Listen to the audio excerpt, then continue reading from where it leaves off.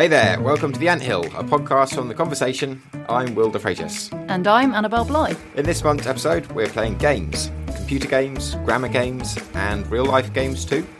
We'll speak to a researcher who's fascinated by what happens to people who turn game playing into a career, and we'll look at whether we can make education more engaging by turning it into a competition. First up, though, we're going to look at game theory. It's an economic concept that can be applied to all sorts of issues, from how to prevent nuclear war to how to get the maximum possible transfer fee for a star footballer. But it can also apply to loads of everyday situations. I invited Abhinay Mutu into the studio. He's an economist at Warwick University and he's written a big book on game theory. He also thinks all the world's a game. I started by asking him what game theory actually is. You know, if I had to say what it is in two words, I would say it's about the human condition. Okay. It's a study, of course. It's a framework which is about everything to do with human behavior. It's human behavior in any situation, be it an economic situation, be it a political situation, be it a social situation, be it an ordinary situation, be it a super serious situation when Trump is thinking about whether to launch a nuclear strike against North Korea. Its premise is it recognizes that the outcome of any situation, what's going to happen or what happens in any situation, depends not only what one party does, but what other parties do as well. So if it's an academic discipline, which it is, people have written journal papers on it, they've thought about it a lot, does it have some sort of key principles that we can extract? Absolutely they are. I think the first thing that it does, it gives you a new pair of glasses with which to look at the game you're playing, whether it's with your friends on the playground, whether it's with your boyfriend or girlfriend, whether it's your parents. Those glasses, if I use that metaphor, invite you to think about that game you're engaged with in terms of three things. Firstly, who are the players? Who are you playing the game with? In the world of politics, what game is Trump playing? Who are the players? Is it China and so on? You've got to decide who your players are. Now, in a situation with your spouse, it's clear she's the player, right? Second thing is, ask yourself, what are your options? What do you have to choose from? Ask yourself as well, what are the strategies available to your opponents, to the other players? And finally, of course, is the payoffs. For each possible combination of actions that I can, combination meaning my and my opponent's actions, what are the possible outcomes? What would I get if I did this and she did that? What would I get if I did instead something else and she did something else? Now, two other points. The concept of credibility. By credible, I mean whether it's an empty promise. So right now in Brexit negotiations, they're saying all sorts of stuff. Do they really mean it? And that in turn informs your best strategy. So because you shouldn't be influenced by empty threats, empty promises. If people want to sort of say, okay, cut to the chase. What's the most important concept in game theory is a concept that's named after someone who won the Nobel Prize, John Nash. This concept, Nash equilibrium, sort of says that as you're thinking about a game situation, a social, any situation where you're thinking what to do, so the idea of thinking strategically, putting yourself in the shoes of the other player, that's hard. And then coming back into your shoes and deciding what's your best action. I would argue we are hardwired to think strategically. Evolution is game theory in action. So people are thinking strategically all the time. What the theory does is sharpens your thinking on that. So if we were good students of game theory, we'd be better at life? Is that what you're saying? So in some sense, yes. You might get that advantage over your opponent. If you look at, for example, salaries, economists tend to, on average, earn more than others. You might say, what is this? Because of the training? They're better at negotiating and so on. Well, as a professor of economics, perhaps you could teach the rest of us how we can go into our next negotiation. Oh perhaps. My God! Some of my colleagues at Warwick will say, "Abhinay, don't give all the secrets." No, but I think some of it is obvious. It just sharpens your mind. One of the most important things in a negotiation, and this is not just a salary negotiation, is what one can call your outside option. So you're working in a firm. You're earning, let's say, £35,000 a year. You can go to your boss and say, I have a job offer. And he'll say, great, and I want a pay rise. He'll say, how much is it? You'll tell him, well, it's £32,000 from this other firm. So give me a pay rise, otherwise I'm going to quit. Remember the point I made about credibility? So if you go with that offer to your boss to get a pay rise, and people do it, they think that the threat of quitting, your boss is going to say, don't go, here's another 5K. But if the boss has done some game theory, he knows that threat ain't credible. So what is important in terms of getting a pay rise? Always your outside option is where the power is typically. And it's obvious thing. You need to show what's your market value. And that's important. So anything else is just talk. You want to get a pay rise, the fastest, solid way is get a job offer. And here's now the secret. From a place that obviously has a higher terms than your current terms, but a place that you wouldn't want to leave, really. Although you would leave if you didn't get the pay rise. That's the key. It's striking that balance between if I got a sufficient pay rise, I would stay. If I didn't, I would walk. Hence the credibility. That's so crucial. It's a bit like I go back to the Brexit context. Is the government willing to walk away? Say you really want to get a pay rise. You don't actually have another offer. Right. Would it be advisable to say to your boss that you've been offered another job and you've got a 10% increase on your pay, but you don't actually have that? Is that a credible negotiating tactic? No, the credibility is important. You have to have that because otherwise your boss will call you and say, okay, off you go. But other than outside option, the other factors. See, one of the things that determines your pay is how much you're worth in the firm. So other approach is, as we know this, do a sufficient good work and then have the courage to tell your boss, look, I'm really delivering all these clients and I'm not paid enough. So that's another way of doing it. There are other tactics is whereby you are it's again to do with trying to show to the boss that you're valuable to the boss over time. So you got to play on other stuff. You may be of value to the boss because you can deal with other colleagues for him or her. So I think, therefore, it's developing a relationship with your boss. If you want to know inside an organization, you don't have outside offers and forget about the value point. It is important to build social capital and trust with your boss, which you can then capitalize at a later date. So there's an investment going on. There's an investment in a relationship. Because, in a negotiation in the end, there's always flexibility. I think the funny thing is when you talk about games, it inevitably makes you think about winners and sort of losers. Yeah. But I guess with game theory, the best outcome is to have two winners. So there are some games, like in football, one wins, other loses, although you can have a draw, right?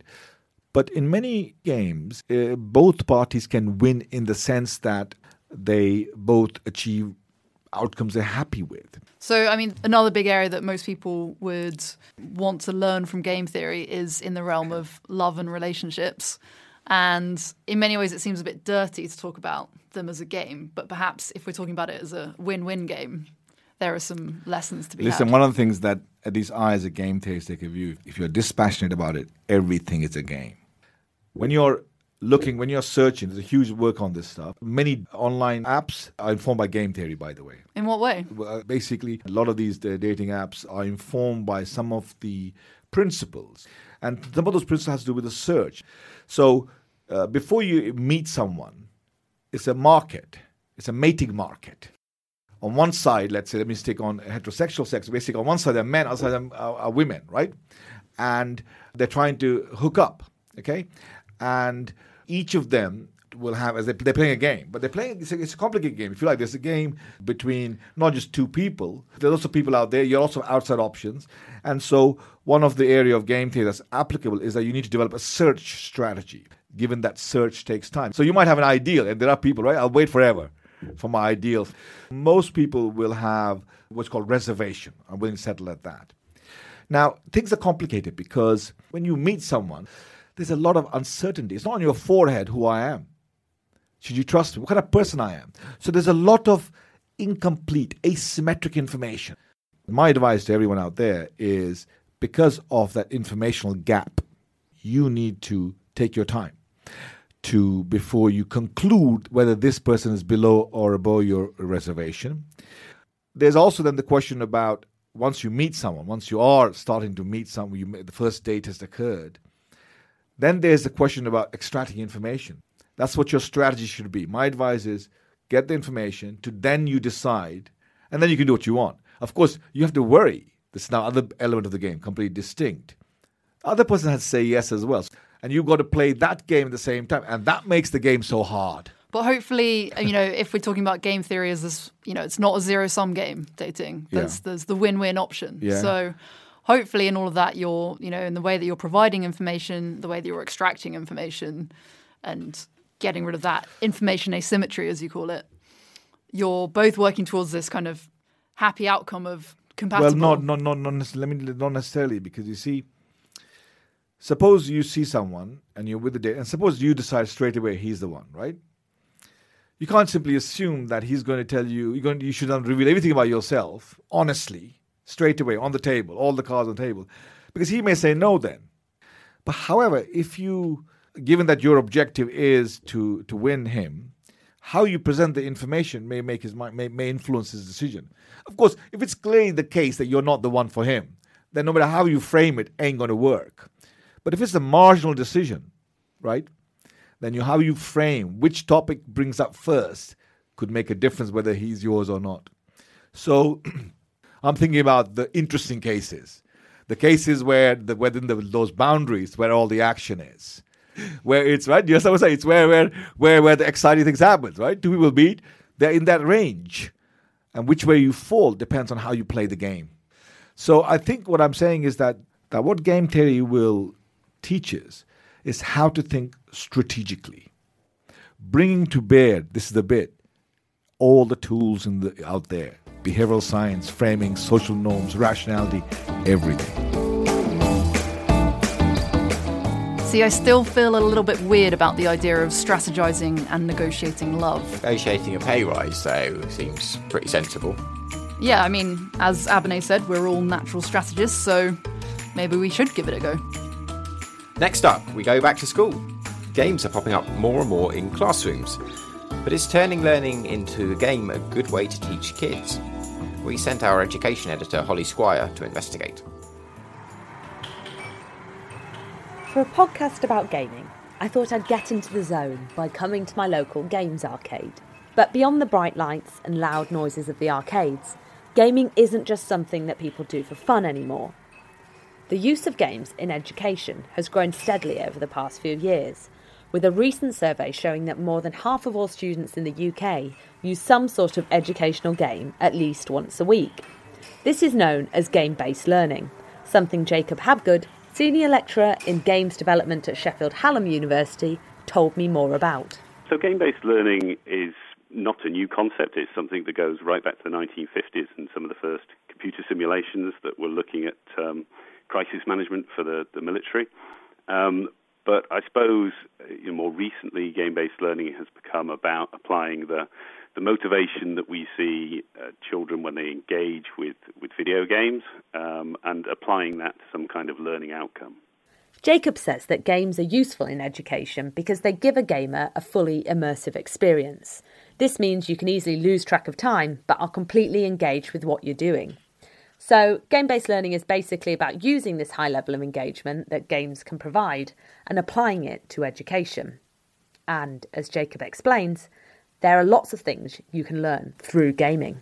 Obviously, traditionally, the focus for game-based learning tended to be on core curriculum subjects, so mathematics and English, spelling, times tables, this kind of thing. And certainly you can teach those kinds of things with games, but there are certainly more interesting things you can apply game-based learning to, such as learning languages.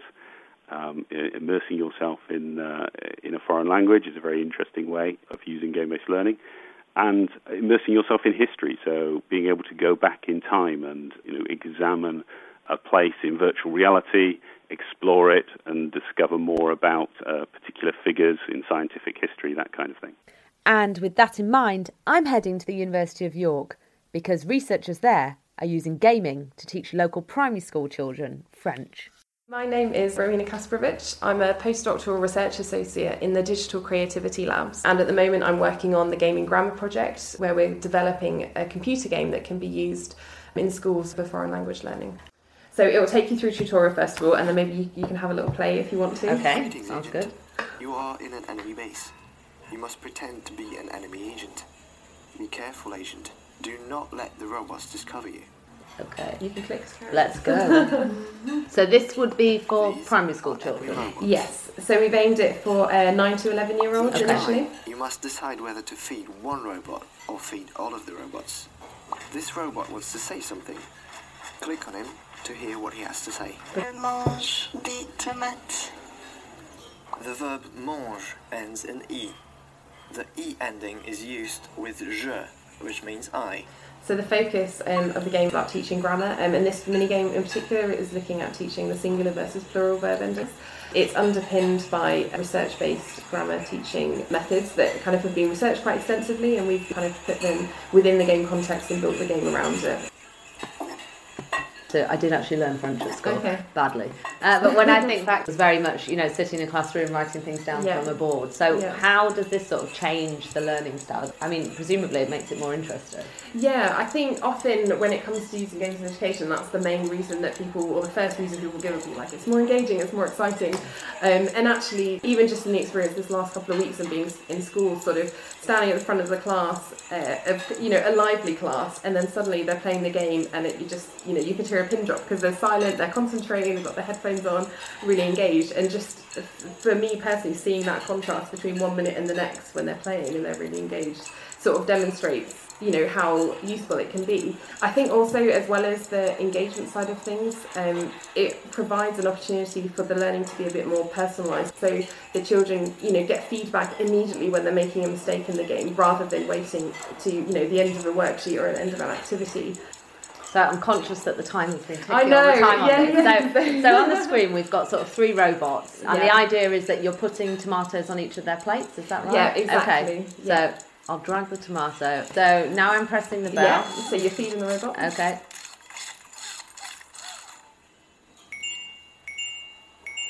And they're happy. They're happy because you fed correctly. So I did it right, okay. You fed one and not the other two. Okay. Exactly. You fed the robots correctly. The robots now have 1 bar of energy. So the previous sentence that we had was je mange des tomates, and so that one was in the singular, the first person singular, so that's why you only fed the one robot that was speaking. But now we've got the plural version, and so in this case the children would be required to feed all of the robots to pass that question. Rowena says that although language teaching became compulsory in primary schools from 2014, there's still a distinct lack of resources for teachers, which was one of the reasons behind the idea for making the game. And then there's also the issue of teacher confidence, which she explains a bit more about. I think it's in just under 50% of primary schools. I think it's 47%. The class teacher is the one that is delivering the language teaching. So it's not a specific language teacher. No. Some schools have got language specialists in, or they might have a member of staff who happens to be a specialist in language. But in many schools, it's just the class teacher who's been told to deliver the language curriculum. And for many of them, they might not have learnt the language since they're in school. Might have little or if any knowledge, and so there's a lack of kind of competence and expertise when it comes to teaching what's perceived as the more complex bits of language, such as the grammar. So now it's the end of the tutorial, so you've got to decide, do you feed him ham or all of them ham? I think he likes ham. I think he does. Yeah. Yeah, and then press the timer. Oh wait, does it? Yeah, it's run out, but that's fine. But great as it may be that my French skills are hotting up, it seems there could be a darker side to all this educational gaming. Carlo Perotta from the School of Education at the University of Leeds is interested in the issue of ethics and the gamification of education. Now, he says that big games manufacturers use what he calls psychological hooks or mechanisms to manipulate you while you're playing a game. These are essentially things that are built into the game that make you want to play on, and he's concerned that these types of hooks could end up being used in the classroom. Increasingly, video games, especially the big online video games, they are designed from the ground up, literally, to make people play for as long as possible. And these kind of psychological hooks are precisely the sort of things that people outside of the gaming industry are interested in in order to stimulate motivation and engagement, like, let's say, for example, in education. And that is precisely the sort of ethically grey area, I would say. A lot of those mechanics are actually shared between video games and gambling. And I think there is an ethical kind of issue there that needs to be explored a bit more. Back in the arcades, and I don't seem to be learning a great deal beyond how to blow a load of money very quickly. But all of this has got me thinking, because when it comes to the use of games in education, it's clear that for every Rowena out there could also be some big games companies wanting to use their hooks and crooks to engage gamers in ways that aren't entirely ethically appropriate for the classroom.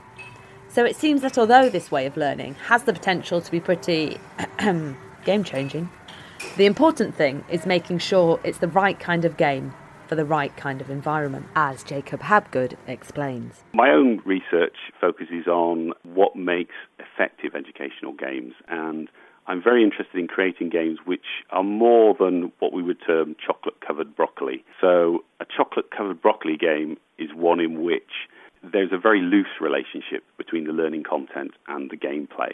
So it's very easy for children to take that chocolate, if you like, and leave the broccoli behind. I'm interested in creating games in which there is a much closer integration between those two parts of the game, and as a result, the motivation of the game applies to the learning content, and you get more effective games as a result. And our research has been able to show that that does actually work, and you can create more effective games in this way. So it's this idea of a multi-level experience, where pupils aren't just doing a task for the sake of it, they're actually doing it, and there's a point to it, and it fits in within the context of the game. Jacob gives the example of a darts game, where the mathematics that's being applied to the game is an intrinsic part of the game itself. So you couldn't replace the maths used for, say, geography, because it just wouldn't make sense. So that's how a good game works. It's fully integrated in terms of learning. A non-integrated game, or a chocolate-covered broccoli game, would be something like Hangman, where pupils are being tested on, for example, spelling, but where the pupils get those spellings right or wrong has nothing to do with the hangman itself. The spelling task could easily be replaced by, say, history questions or science questions, and the game would still work. So there isn't that close integration there within the game. And Jacob's research shows that this type of chocolate-covered broccoli game is likely to be less effective in terms of educational outcomes. So, in other words, kids don't learn as well with a game that's just a game for the sake of it.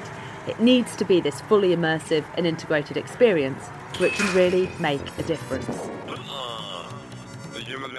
Holly Squire there, education editor for The Conversation. And if you'd like to hear more about how games are spreading into schools, head to the education section of theconversation.com.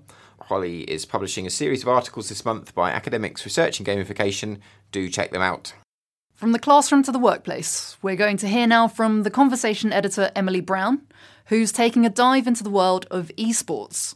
That's the growing industry of professional video gamers who are making a career out of their hobbies. Well, with two members down for 80 or so seconds, they're going to smoke up, looking for some sort of play. Mid one comes in with a quick hex, and in fact, may get the kill, and he does. Pike gets out for 100. Intense, fast-paced, and highly skilled. That's the sound of an esports tournament in progress.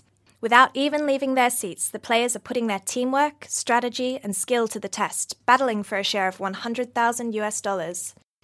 Since the advent of the internet, online gaming has been an enormously popular pursuit, and today the most popular multiplayer game, League of Legends, has an astonishing 100 million monthly players. Now, many gamers are grafting hard to break into the fast-growing competitive esports market, and with a global audience of some 320 million people and revenues of £400 million in 2016 alone, it's not hard to see why. But what impact does this have on the people who are turning games into work? I called up Tom Brock, lecturer in sociology at Manchester Metropolitan University, who's an expert on video game culture, to find out more. So Tom, what exactly is esports? Esports, or electronic sports, is the umbrella term usually used to refer to organised competitive computer gaming usually played by paid professionals. We tend to talk about esports as quite a new phenomenon, but actually esports goes back to at least the 1980s, if not before. I mean, in the 1980s, Atari actually held a Space Invaders Championship, which could have been considered some of the earliest scale video game competitions in the US. I mean, that attracted somewhere in the region of about 10,000 participants. You know, more recently, particularly with the advent of internet connectivity and the popularity of gaming more generally, we've seen it turn into a national and international sporting activity. Now we have, you know, huge events organised around some of the most popular video games and esports games, like the World Cyber Games and the Anthill Extreme Masters and the International. The emergence of esports now has been even compared to huge sports like the NFL and the NBA. But I think we should be careful of this because of the way that viewership is calculated. I'd probably suggest that esports is around about the same size as golf or tennis, perhaps. I mean, that's still an incredibly large audience for something which I guess until recently people would have associated with kind of teenagers sitting in their rooms by themselves. Speaking of which, computer games have kind of got a bit of a bad reputation and can be considered a bit of a vice, you know, in the sense of keeping people indoors, hunched in front of a screen. But your research suggests that playing games can actually have a positive effect on your health. Is that right?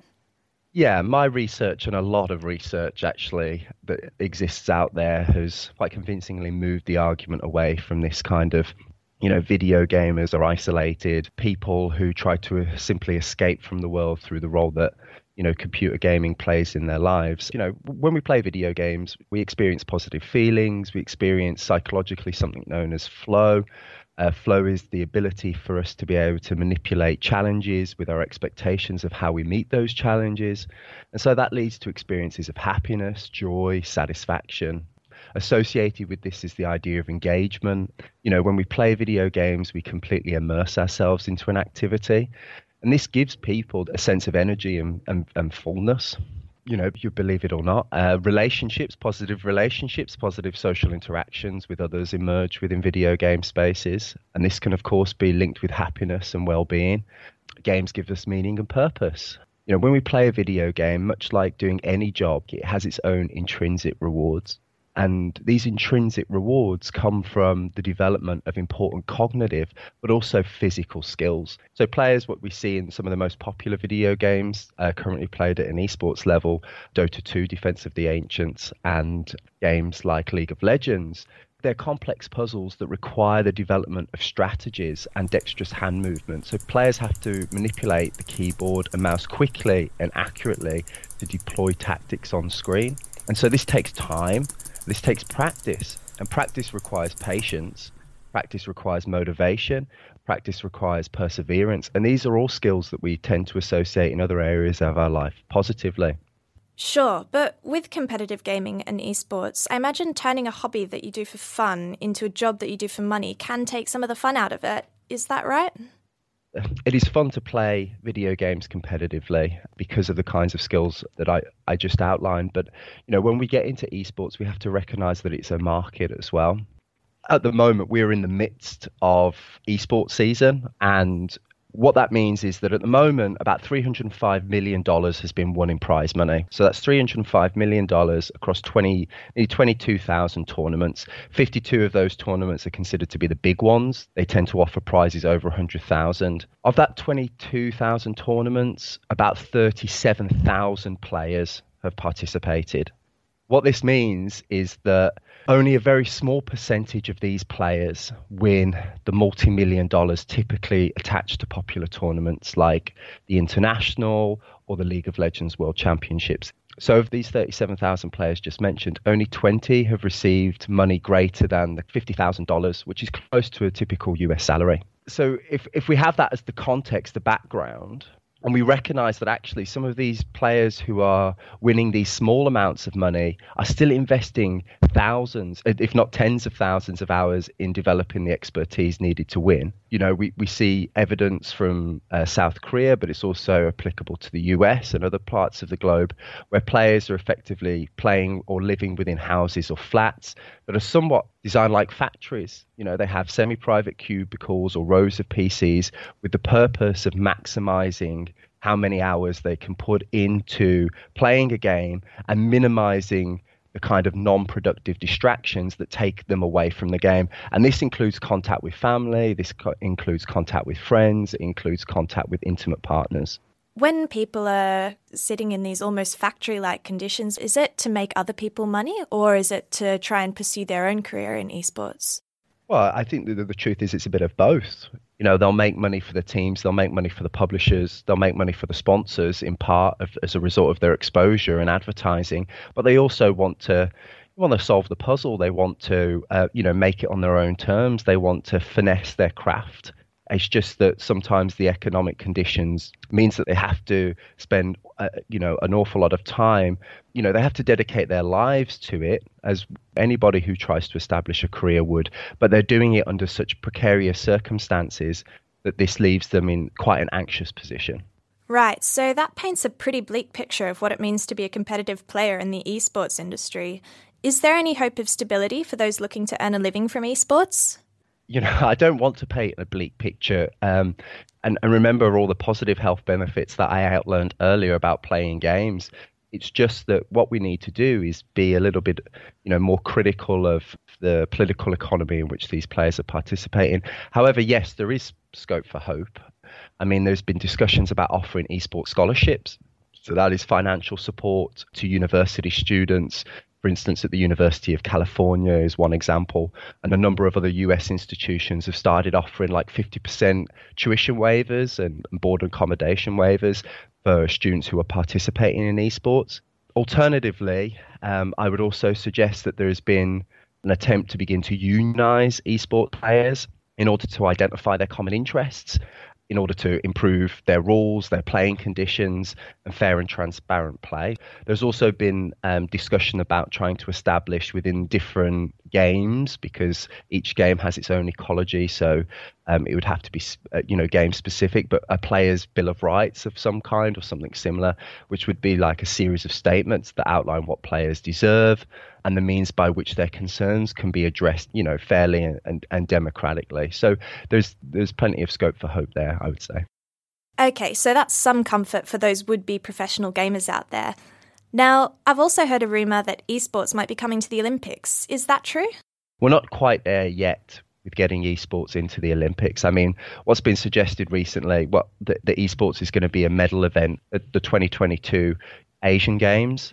So not the Olympics, although the Asian Games are the second largest multi-sport event after the Olympics. So it's a really big step for esports. So there's definitely will for esports to become an Olympic sport.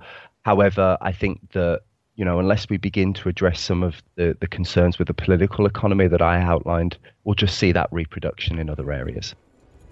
So while we might not be seeing League of Legends at the Tokyo Olympics, competitive esports are set to continue their astonishing growth. But it seems like the esports industry will need to battle some demons of its own in order to defend its players from the threats of precarious employment. The battle begins. That was Emily Brown talking to Tom Brock at Manchester Metropolitan University. Okay, so that is game over for this month's episode of The Anthill. Next month, we'll have Music on the Mind as we explore how music moves us and can heal us too. The Anthill is brought to you by The Conversation, where you can find lots more interesting comment and analysis from academics over at theconversation.com. And please do sign up to our free daily newsletter. If you enjoy the podcast, please do tell your friends about us and give us a review on iTunes or whichever podcatcher you're using at the moment. A big thanks to all the academics who spoke to us for this podcast, and also to the journalism department at City University for letting us use their studios. This episode of The Anthill was produced by Gemma Ware and me, Annabelle Bly. Thank you for listening in. Goodbye. Bye-bye.